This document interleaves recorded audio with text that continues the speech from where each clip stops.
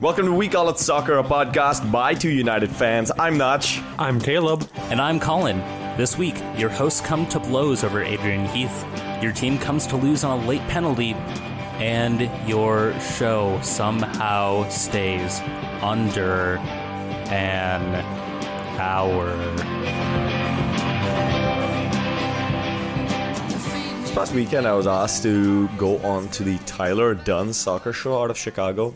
Fun experience talking a little bit about Minnesota United. And I got back actually into listening to some of my favorite podcasts, particularly the History of Egypt podcast with this New Zealand Kiwi archaeologist named Dominic Perry takes you through the history of ancient Egypt. Really great. But it got me thinking, what are your guys' favorite podcasts right now? I know you, Caleb, have been listening to a D&D podcast. Yeah, I have. It's called The Adventure Zone. And they just ended like their characters' arcs over 69 episodes. Nice. Over like 3 years. Over 3 years. And I'm not pulling anyone's leg. At the end, I teared up because it was just it was a great story the entire way, and the way they wrapped it up was very nice, and I teared up. And I'm a man, and I can say that I'm comfortable with my you're sexuality. comfortable. Exactly. But do you have anything else that you're listening to? The Dollop is fantastic. It's just a history podcast with two comedians. One researches the topic and tells the story of whatever the topic is to his friend, who's also a comedian, who has no idea what the topic is going to be about every week. And it's hilarious. Absolutely hilarious. That sounds really good. I've definitely been a fanboy of all of the Crooked Media podcasts. Love It or Leave It has been kind of my way to at least keep some gallows humor in my life. Besides that, I don't know. I've honestly, just with some of the concerts I'm going to right now, I'm much more focused on listening to bands that I haven't maybe dove into their catalog in a while. So it's edged out some of the usual like comedy podcasts that I listen to. But I've been meaning to listen to 99% Invisible. They were actually at the West Wing Weekly live show that I was at, and I was really impressed. So I've been meaning to go and check them out. One thing I did check out this past week, though, was Aziz Ansari's Modern Romance, except in audiobook form, and it's freaking hilarious. He's totally meta, so he's basically insulting you as a quote-unquote reader for listening to his audiobook and being lazy and not getting the actual physical copy. Also made me like really depressed about romance in the modern world as someone who's single. Something that two of you idiots don't have to deal with. I saw Aziz at the Orpheum 2 days before I graduated college. Nice. It's a fantastic show. He is great. Gerard Carmichael Wonderful. opened up for him. It was a great man, show. Great show. that sounds good. Yeah. If you as our listeners haven't ever heard any Aziz's stand-up, go look for the routine where he gets a guy to go through his proposal and just listen to it. But anyway, with that, let's turn to soccer, y'all. And hey, guess what? Minnesota United finished its enforced bye week, the bye week that was pushed onto them because Atlanta rescheduled their game, and headed back to Seattle to play the team that they had lost to 4-0. Things started out very auspiciously, but before we talk about that game, we should go into the segment where we do talk about Minnesota United, a segment that we call Loon Monitoring. In the Loon Monitoring segment, we obviously talk about our loons. So, they went to Seattle. Things started out auspiciously. We were getting a lot of attacks. Ethan Finlay, our new acquisition, hometown boy, gets the opening goal. Hometown cheesehead, I guess, would be his term. Yeah. Come on, just give it to him. I drove past Marshfield this weekend, so... Right? I mean, we claimed Twellman. And he was only just born here before he moved to St. Louis. So, Yeah, so that's fine. Finlay Yeah. qualifies. Okay, fine. Sure. But yeah, great move. First touch by him to Sebastian Jovan Jones, who was basically a host at a restaurant, and the goal was This way, sir. Finley's table. Right this way. But also a great pass by Ibsen to free up Finley in the space. Took a knock and didn't go down, which is not Ibsen's signature move whatsoever. But let's talk about also, before we get to that goal even, we should probably have mentioned the lineup, which we saw Nicholson starting on the left, Ibarra edged out again. Mm-hmm. You saw Calvo starting at left back with Boxall and Kalman at center back. And then you had Ethan Finlay, of course, starting his first game at right back. Mm. And Molino as a 10. And of course, Ramirez injured, so Dunladi is at striker.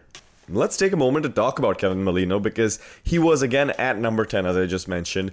You guys have mentioned how Sheaf says Kevin Molino is not a number 10. I have joined that wagon. He does play that position for Trinidad and Tobago and gets a lot of goals. So how did he play yesterday as a number 10? Not well. Not so good. Not so good. There was one point where his passing in the final third was something like 8 out of 20, which for the guy that's supposed to be your key distributor in that section of the field, that's awful. Like, there's no reason that he should have been playing in that position with how poorly he was doing, which perhaps is why I actually didn't mind the sub that everybody else said that Adrian Heath should be fired for. But we'll talk about that in a sec. Let's get to that in a moment. I think while we're talking about players and positions, you have to talk about Ibson, who was an absolute rock in this game. Fantastic. All over the pitch, offensively, defensively distributing, coming back. And there's a couple times he did this where he just stepped in between the Seattle player and the ball and like spun the player around and took the ball away. And the player was like, where did the ball go? And Ibson's like all the way up the pitch already. He was fantastic in this game. And it just felt like it was a waste because he didn't have anyone to finish his straight passes or finish his plays. You can't do it all. Really. Consistently throughout this game, Abu Danladi was running the ball up to the box and making some pretty sexy moves. And then his final touch was worthless. Just could not hit the net. If he didn't have any bad luck, he wouldn't have had luck at all in that game. There was his first attempt on goal where he ducked around Roman Torres was a veteran move from the rookie, and he should have definitely finished. And you hope that he, with more playing time, he makes those plays, and we're up 3-1. Yeah. I don't think that comes against a veteran side like Seattle, though, where you're just setting him up to have the same failure over and over and over again. He's not getting to learn any lessons, and a player that young and inexperienced isn't going to be able to train himself in that kind of situation. You got to put him up against USL sides. You got to give him maybe a super sub opportunity. Yeah. He is not our second, or I would say he's our third stringer at the moment. You cannot have him be our backup. Yeah, and the more and more he misses, the more his confidence is going to take a hit, and that's not going to be good for his playing at all, because he's going to down on himself and not be able to store the easy chances.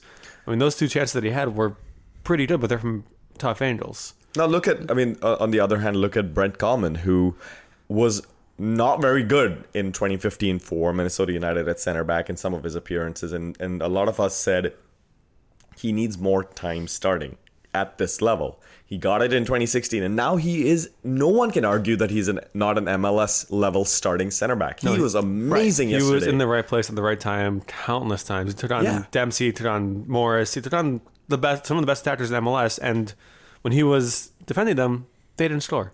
Yeah, I mean, his positioning, I think, has been one of the best parts of the defense all year. As far as it means for somebody like Danladi that, maybe he needs reps at that level, some of it too, though, is that you're not going to learn how defenders will play you at the lower level. You're still going to have to take knocks a bit when you come into MLS. Personally, I think that he does offer some skills that Minnesota needs at this level. I think his pace is really quite remarkable. I think his willingness to take on difficult runs is commendable. His finishing is poor.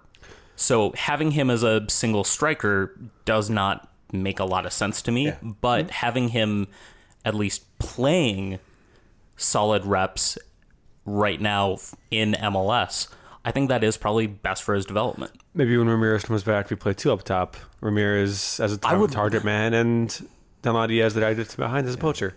Exactly.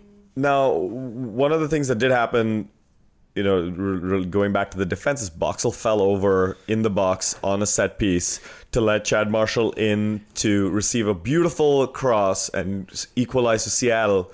The game continued after that, with I think Minnesota still looking pretty potent in offense. I was very happy with the way this team was actually running the ball into the box. It was exciting to see us take the challenge to a team that had steamrolled us 4-0.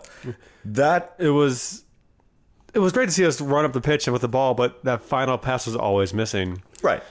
And the final shot was always missing. And the extent to which it was missing allowed Seattle to basically say, look, we'll give you guys some of these runs. We'll actually control possession a bit more.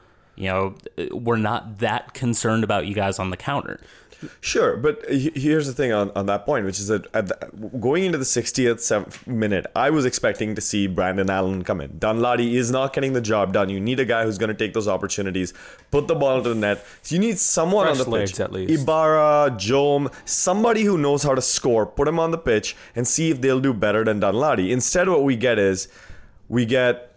Jermaine Taylor for Kevin Molino, which is a defensive-minded sub around the 70th minute. Then you get... Granted, Nicholson was completely gassed. We waited till he was entirely tired to put Ibarra on.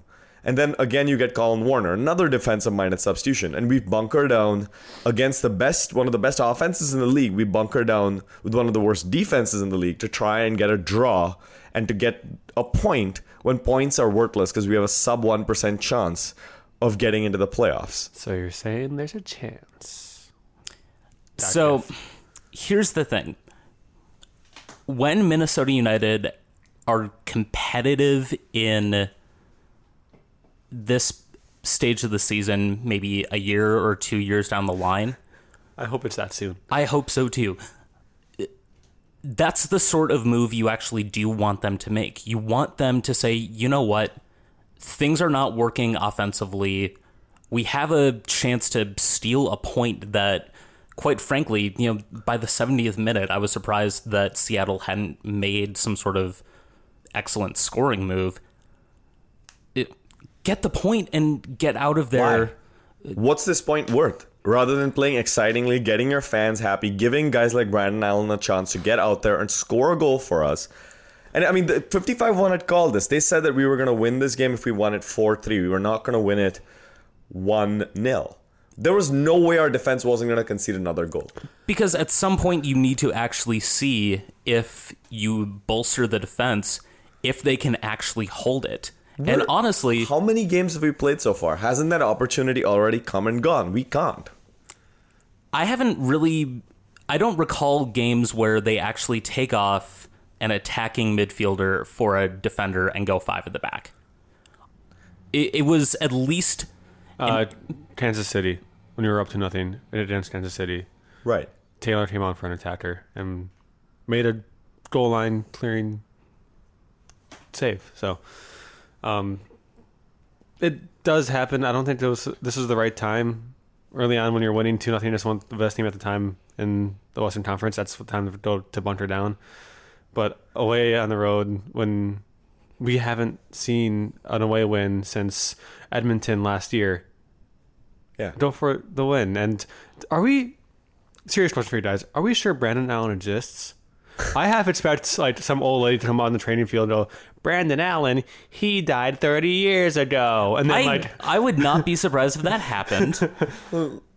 So to your point about 2 years down the line, I completely agree with you. Bunker. I'm not someone who's against parking the bus. I'm not someone against playing defensively. But there has to be some sort of end goal in play.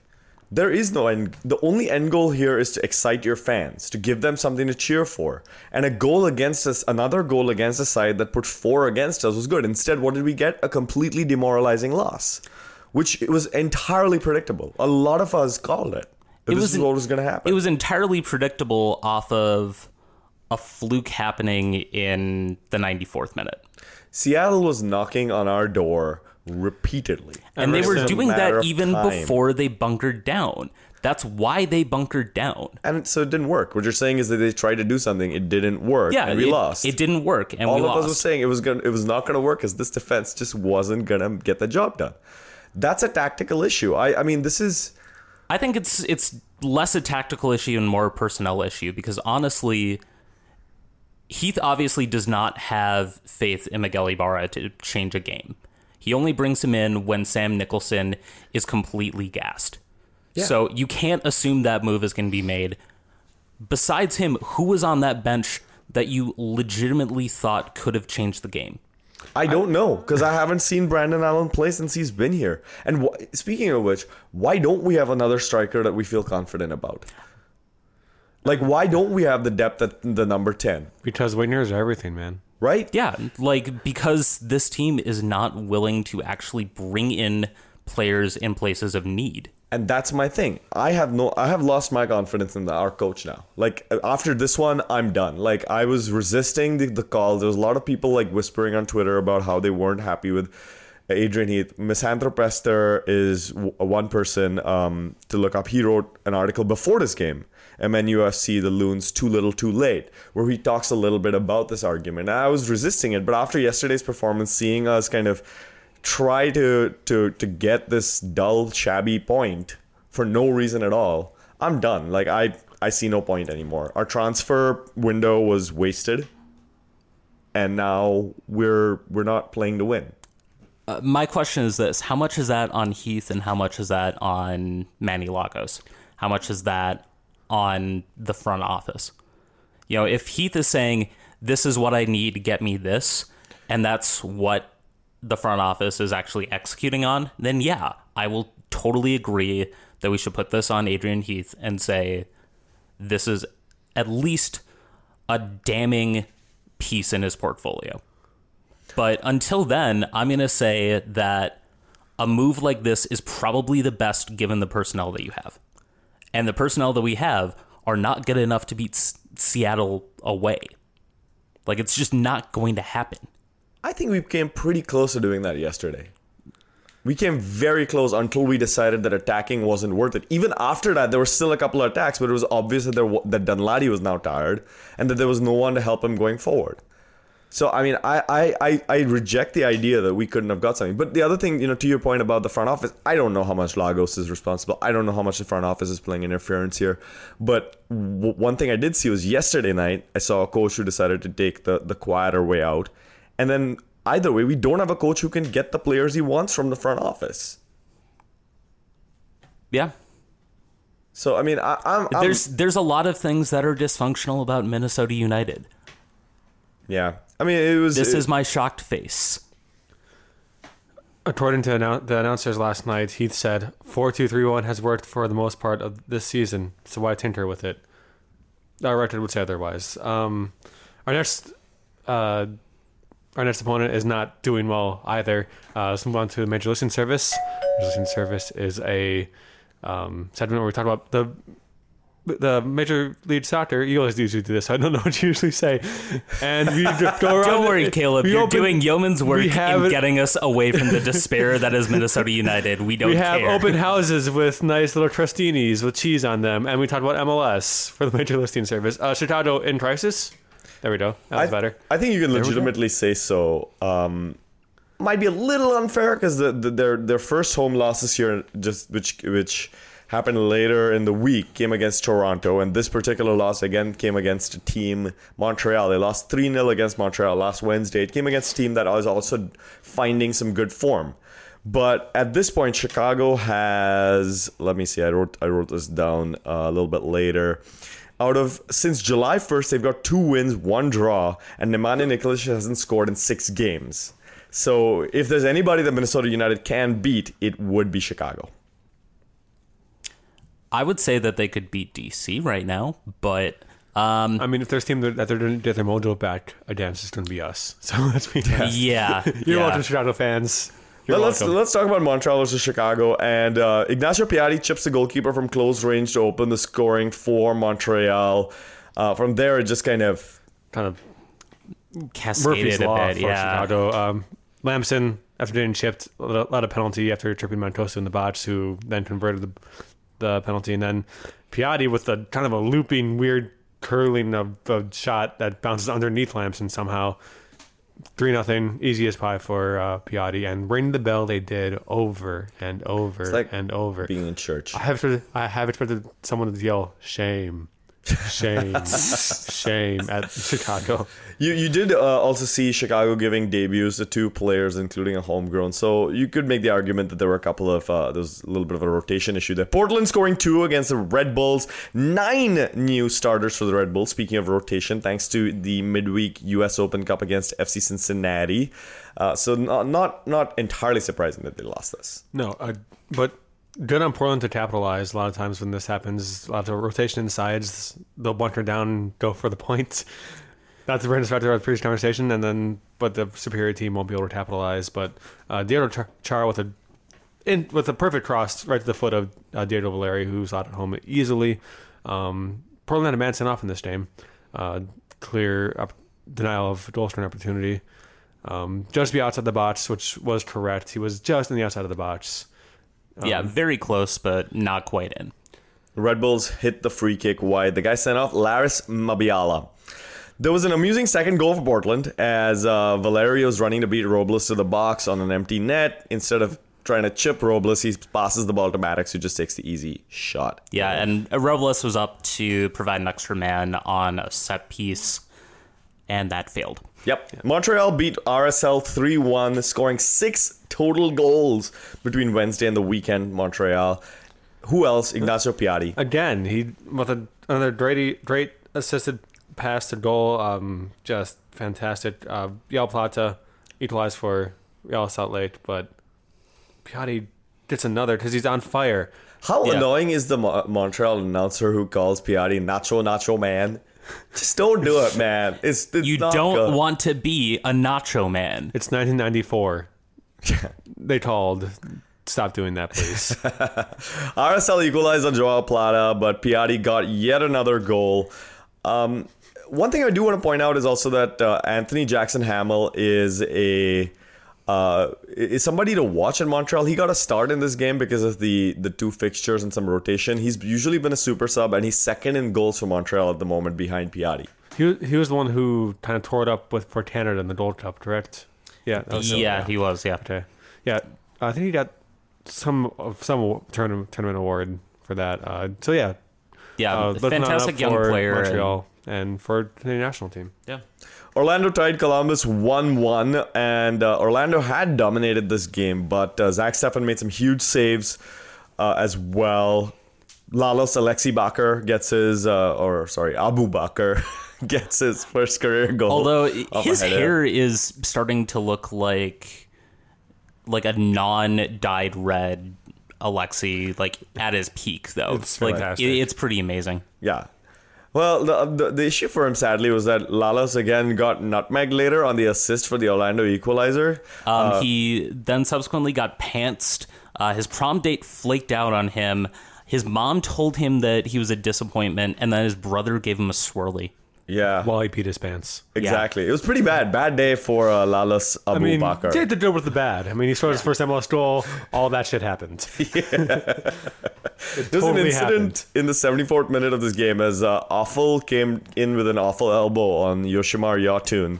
Both end up on the ground writhing, basically like someone threw a grenade onto the pitch between the two of them. Yeah. Awful's holding his elbow because that's what hits Yotan in the face. Oh, it hurts so bad.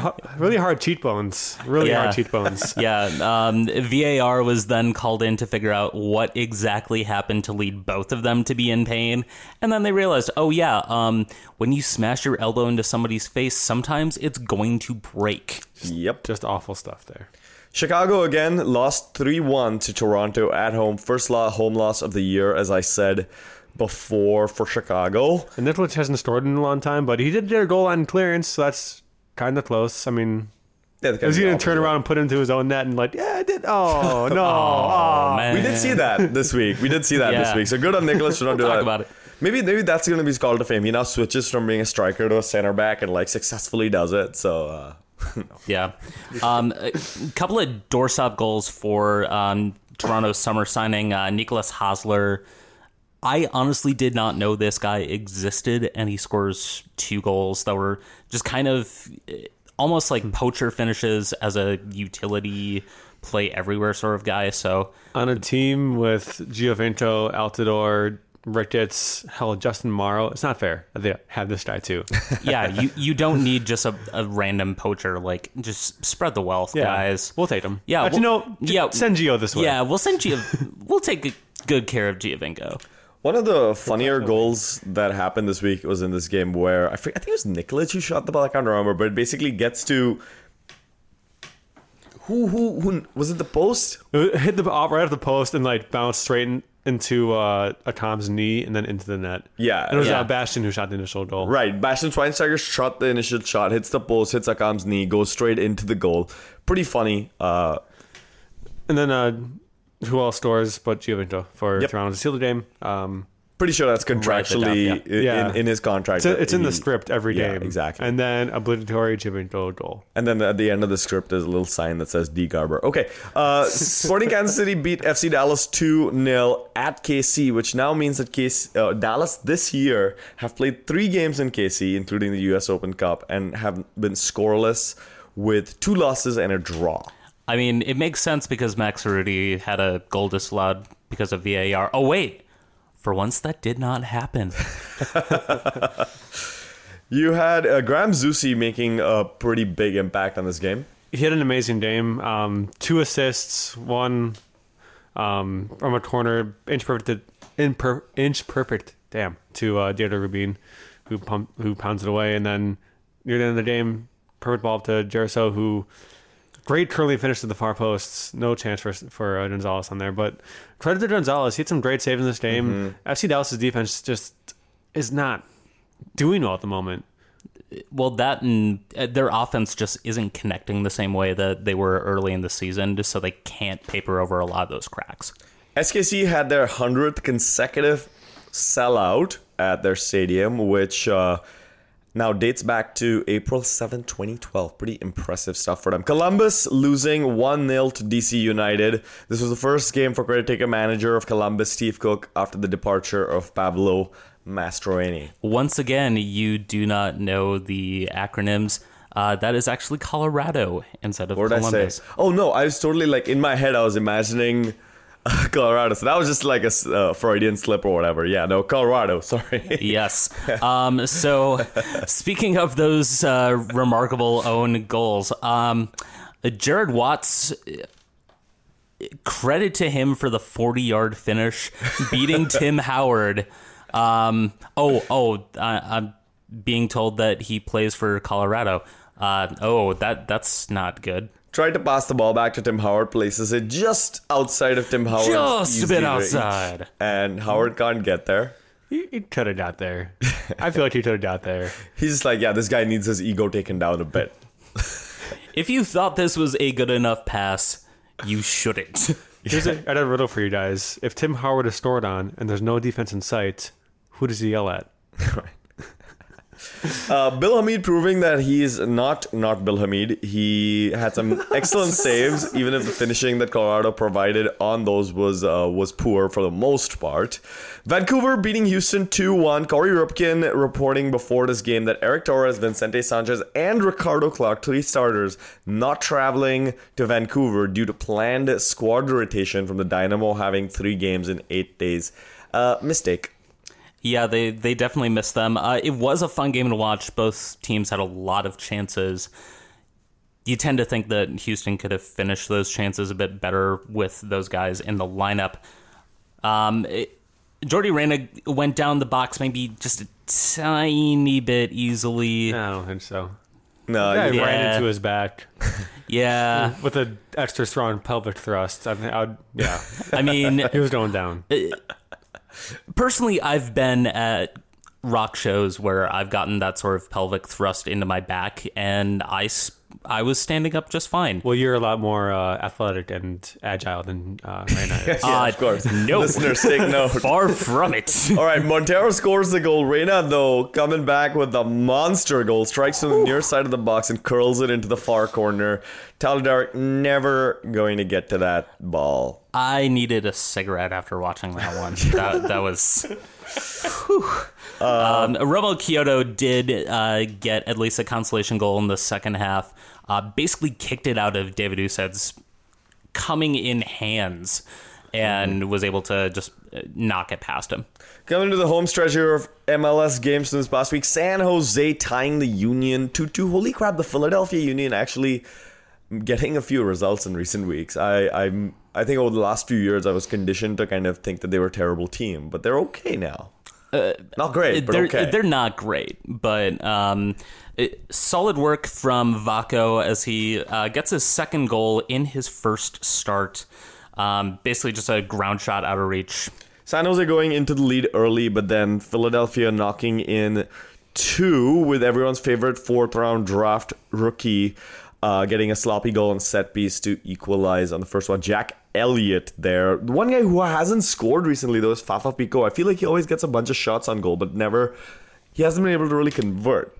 He's been putting them away earlier in the season, but just kind of fell off lately. Yeah. So, yeah. San Jose getting lucky and equalizing on a penalty in stoppage time on a... Getting lucky. I mean... Yeah. Okay. Josh Yarrow didn't kick out that... the San Jose player's feet. Salinas. Yeah. That's true. This was, there's a clear foul. Yeah, there's a difference between, hey, they got lucky to have someone get kicked down the box, and wow, that was a really dumb play by Josh Yarrow. Yes, that it was. And the penalty allowed Chris Wondolowski to get within 3 goals of surpassing Jaime Moreno for the 3rd place in the league's all-time goals scored list. New York sucks. NYCFC beat New England 2-1. One of us, Teal Bunbury, scores his 5th goal in 4 games. Sean Johnson can't control the initial shot. It bounced up weirdly, and he kind of he parried it into Teal Bunbury. Yeah. Well, not in the face, and it yeah. I mean, I feel bad for Sean Johnson just because that took a bad infield hop against him, and it bounced off his chest rather than into his hands. So, yeah, bummer for him. Lucky for him, he plays with David Villa. And yeah. It's amazing what New York City can do with such little space in the box. I think they had so many passes that just pinballed around the box and just landed at Villa's feet, 4 yards in front of goal, and he's gonna hit it from there. With a guy like Villa on the pitch, you almost want to have someone like Yarrow on the pitch who just goes and kicks people and concedes dumb goals, so that Villa can have to go back and be like, all right, David, too bad. Guess you got to go equalize and get the winner for us now. Yeah. So, Jelly Van Dam, in some non-match news, has completed his transfer from the LA Galaxy to Royal Antwerp. Apparently requested his transfer. He'd been a bit homesick, and especially had a lot of issues being so far away from his family. So they really did a lot of work to get him to move back into the Belgian league. Good on him. It seemed like it was just kind of one of those transfers that, you don't want to see from a sporting perspective, but you do want to see when you realize that players are, human beings. Yep. MLS also announced that they're adding a 4th substitute in the extra time of playoff games. Now, the initial reaction for, I think, all of ProRel Twitter was Mickey Mouse League, etc., etc., until you realize that this is not at all something that's strange. This is something that you've seen in, I think, the football, FA Cup, I think the Confederations Cup. Confed Cup, Club World Cup, the Euro. Cup, was that? This is, an entirely reasonable thing to do at the end of a very long season. Yeah. When you have extra time to make sure that you get some goals before the shootouts. Given that the IFAB is looking into actually instituting this as a permanent rule sometime in the next year or two, yeah, it makes a complete sense that MLS is saying, hey, we'll be a trial run for this. Exactly. With that, we should take a quick break. We shall return with news from the rest of the U.S. soccer pyramid and much, much more.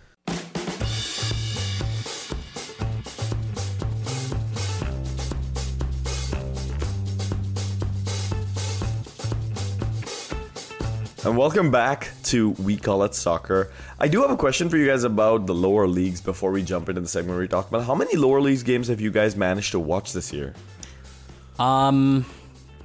It depends on if you count the NWSL. I do. Okay. I mean, I wouldn't say it's lower leagues, but not MLS. Let me put it that way. Okay. In that case, probably 8 or 9. I think like split between like games I've watched like 30, 45 minutes of. I think one.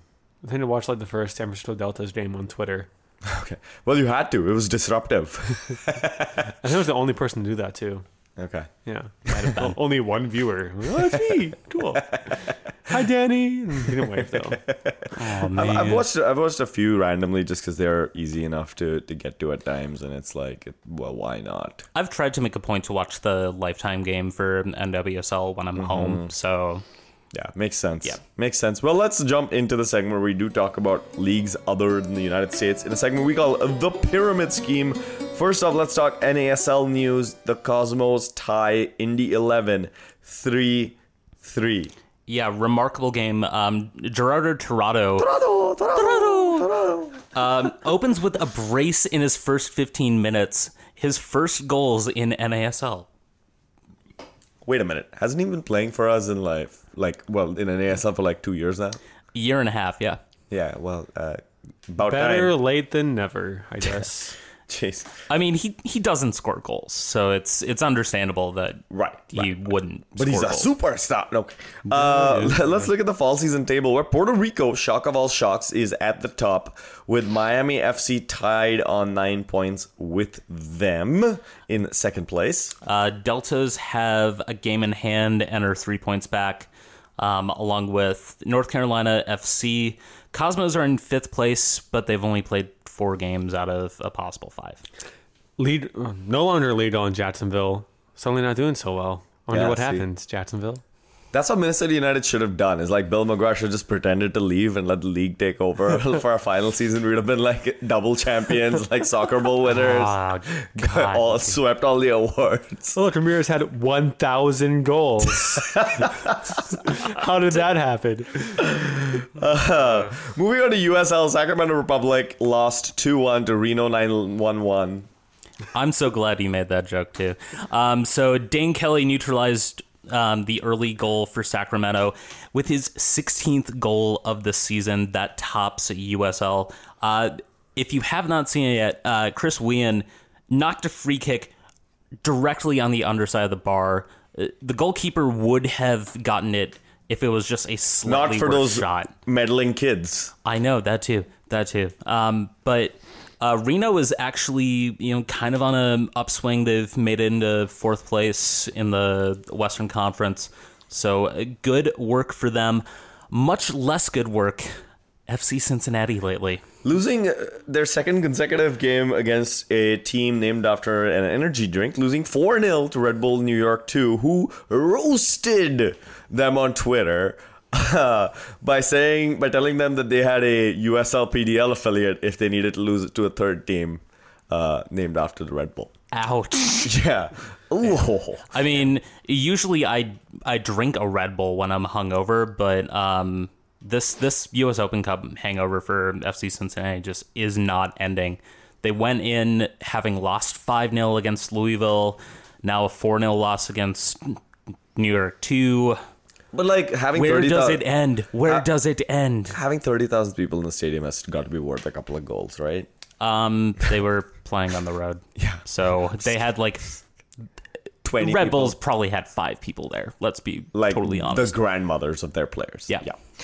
Sky Blue FC beat Seattle Reign 5-4 in the NWSL. So Seattle on the road had a 3-0 lead at halftime until Sam Kerr scored 4 goals in the second half. It's the first time anyone has scored 4 in an NWSL game, including the game winner in the 95th minute after she missed a penalty. Talk about redeeming yourself. Yeah, Sam Kerr has easily been the best player in NWSL this year. And that's with Marta really starting to play well. Alex Morgan's come into her own as well for Orlando.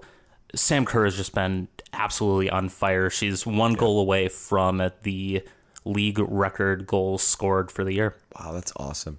The Reign are sitting in 5th place in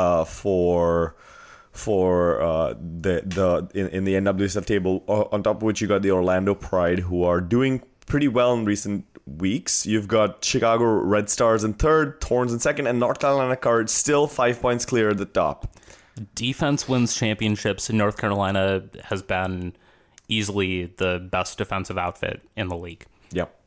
Let's move on to a segment we call The Sewer, where we talk about Ninja Turtles who live in the sewer, the national teams of the United States. Our U15 boys national team placed second in the CONCACAF U15 championship. I know that we're scraping the bottom of the barrel for some of this USMN. Bottom of the sewer, would you say? Yeah, there you go. Yeah. Ew. The sludge at the Gross. bottom. Yeah. Anyway, in the group stage, they beat Canada, Trinidad and Tobago, and Costa Rica by a combined 12-1. They then beat Panama in the semifinals 3-0 before they lost to Mexico 2-0.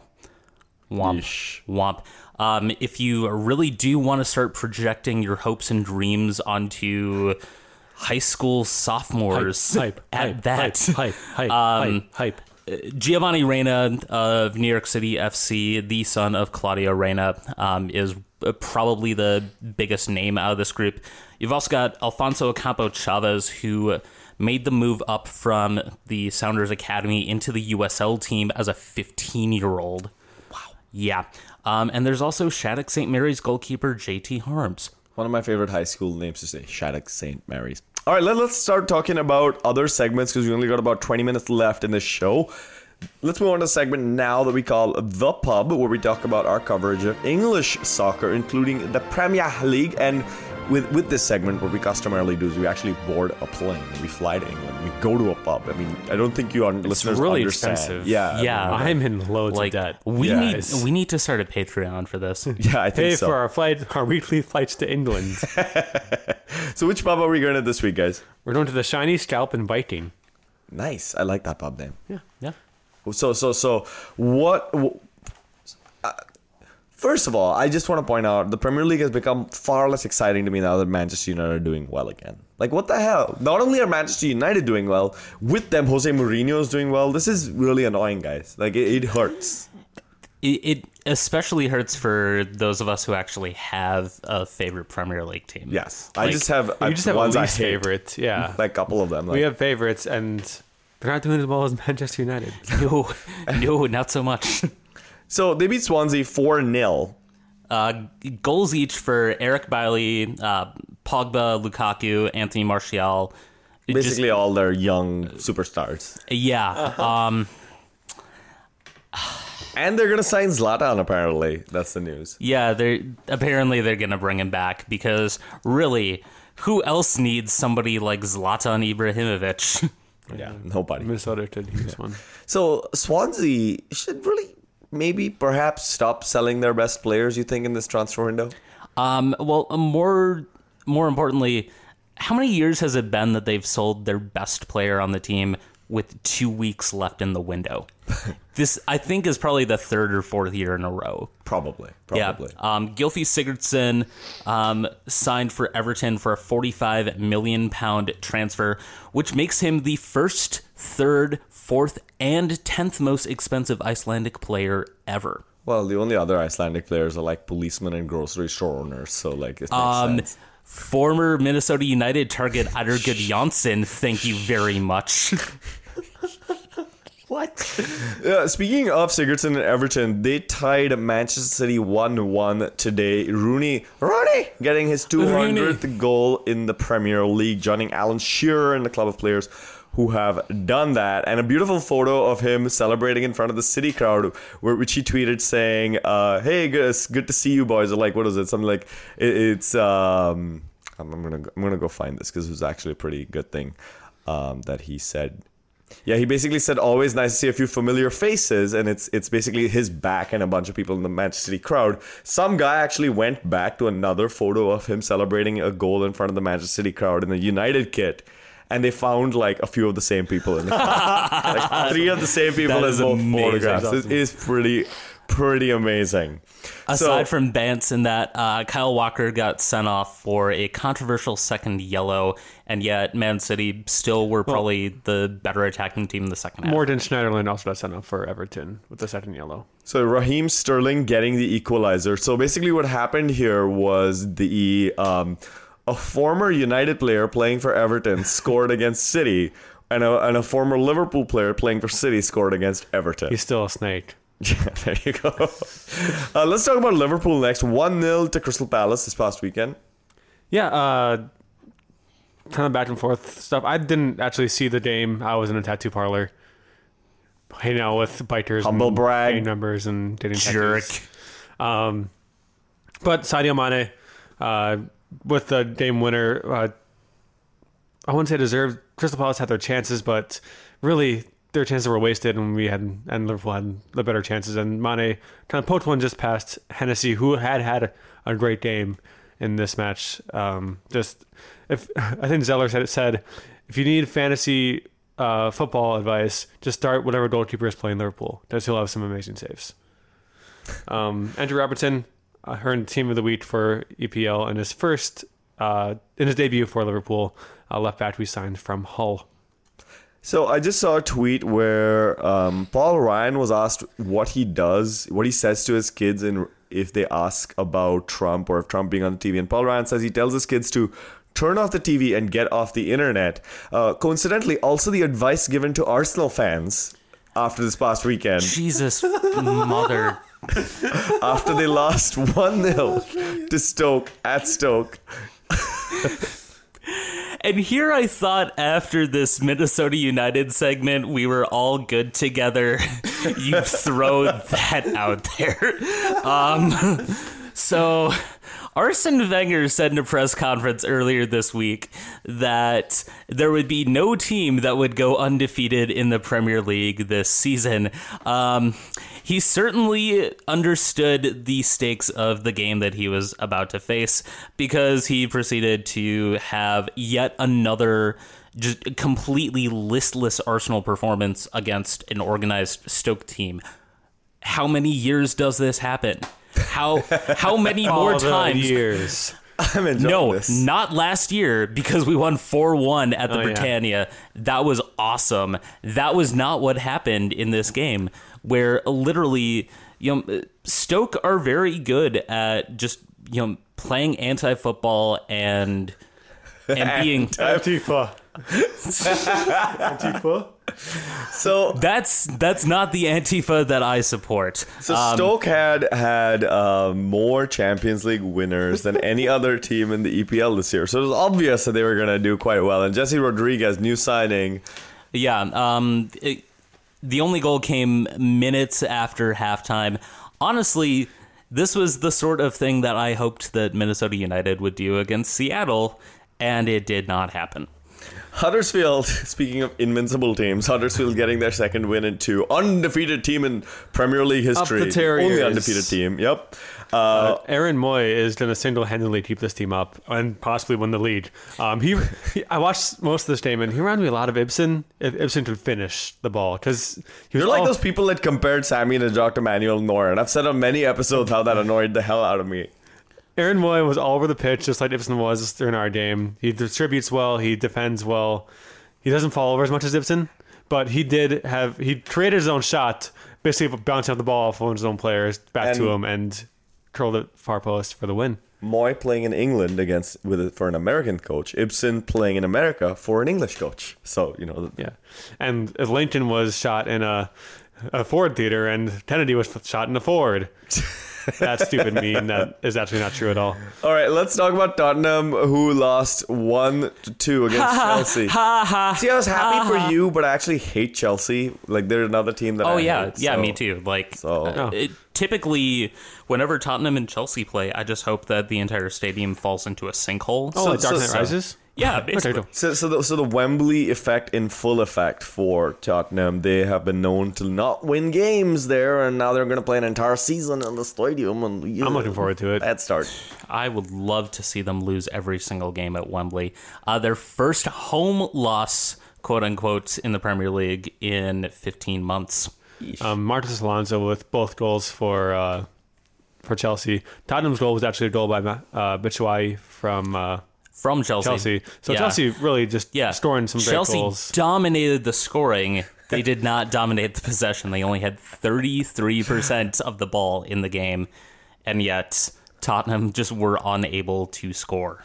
Let's move now into a segment we call They Don't Call It Soccer, in brackets. Some do, though, where we talk about soccer from the rest of the world that we haven't talked about yet. First of all, Neymar Saint-Germain beat Toulouse 6-2 with the first home game for Neymar Jr. It's good to see him getting off the name mark in front of his home fans. God, get out. Leave. The door is right there. They're no longer upstairs. The door is pretty much closed. I don't have to throw you out of a window. But I have my segment in a little bit. That's true. I liked it. So there were some phenomenal freaking goals by PSG in this game. It was, I mean, they're another team that I'm not like fond of just because of the way they succeeded, which is just, I mean, they're like the city of Liga.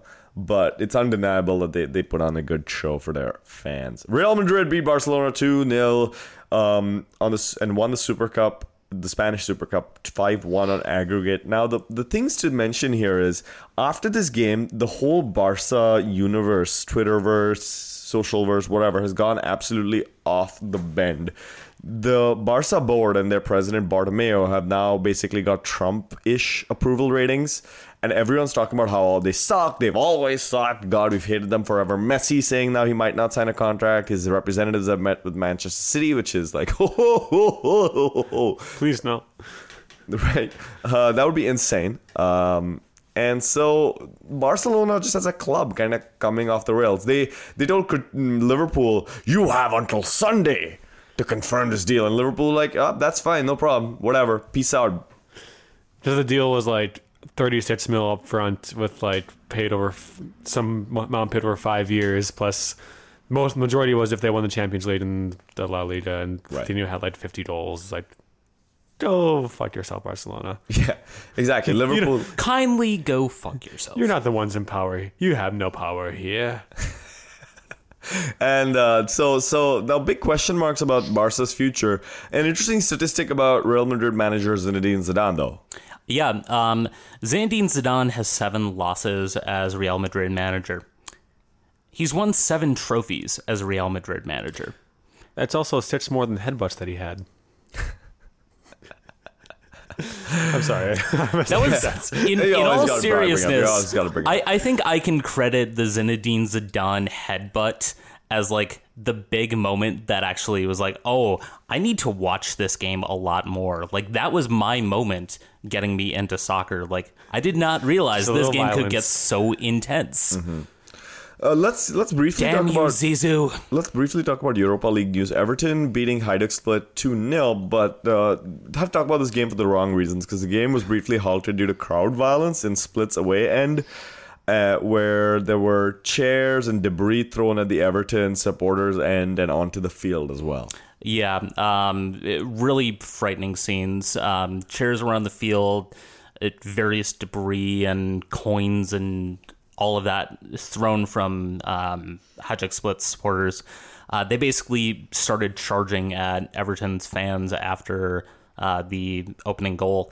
Luckily, any crowd issues were quelled within a couple of minutes, but really frightening scenes. I think the worst photo that I saw, honestly, was a Everton ball boy that was being kind of shielded by a policeman steward, just kind of looking scared out of his mind.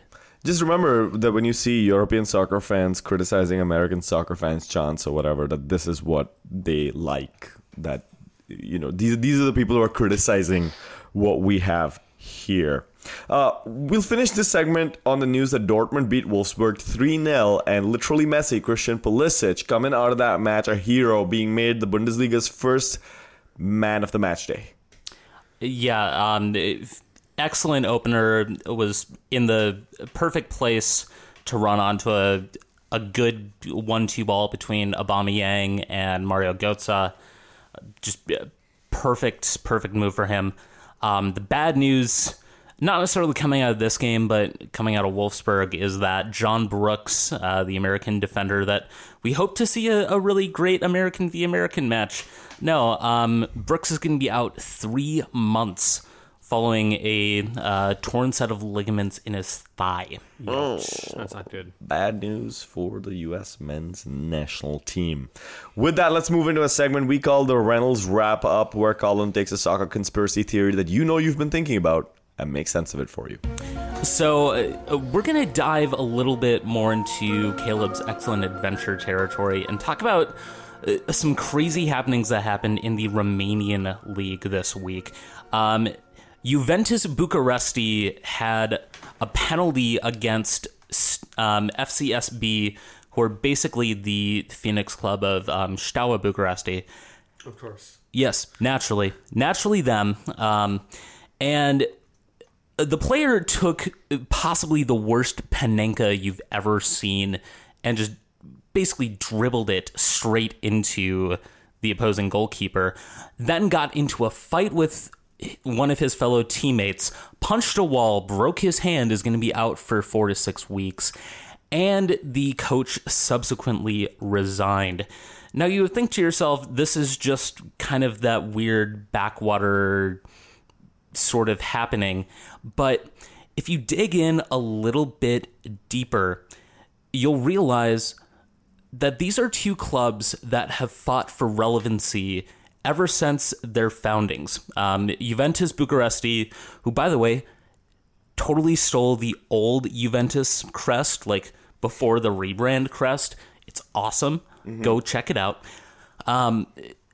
They were founded in 1992, taking some of the history of a prior team that really never had much of anything. FCSB is the Phoenix club of Steaua Bucuresti, who had a really strong history and then kind of lost it to some financial troubles. And that's kind of been the story of the Romanian league over the last decade or so. I'm fairly certain that all of the drama that they did was simply to drive up the headlines for them. And the reason I know this is because the coach of Juventus Bucuresti was also the coach of FCSB. There's no way that you would be able to actually coordinate everything that goes into a failed penalty and a ridiculous fight unless you have somebody left on the inside. I'm fairly certain that all they wanted to do was say, hey, there's a team called Juventus Bucuresti and they use the same crest? They're trying to get all of that money from Juventus Italy fans buying their shirts because they miss that old crest, that old beauty of theirs. So really, all of this was just a failed publicity stunt. It's kind of like when Sammy and Jock let in that goal against Bournemouth, and all of a sudden, everybody in England knew that Minnesota United existed. This is Juventus Bucuresti's attempt to get into the Italian market. So what you're saying to me is that there's soon going to be a Bucuresti Stars playing with the old Minnesota Stars kit that we get to buy for the same reason. I'm thinking more that you're going to have like a guy with a really, really swollen hand trying to make a peanut butter and jelly sandwich before the next game. And the video is going to go viral on YouTube. Okay.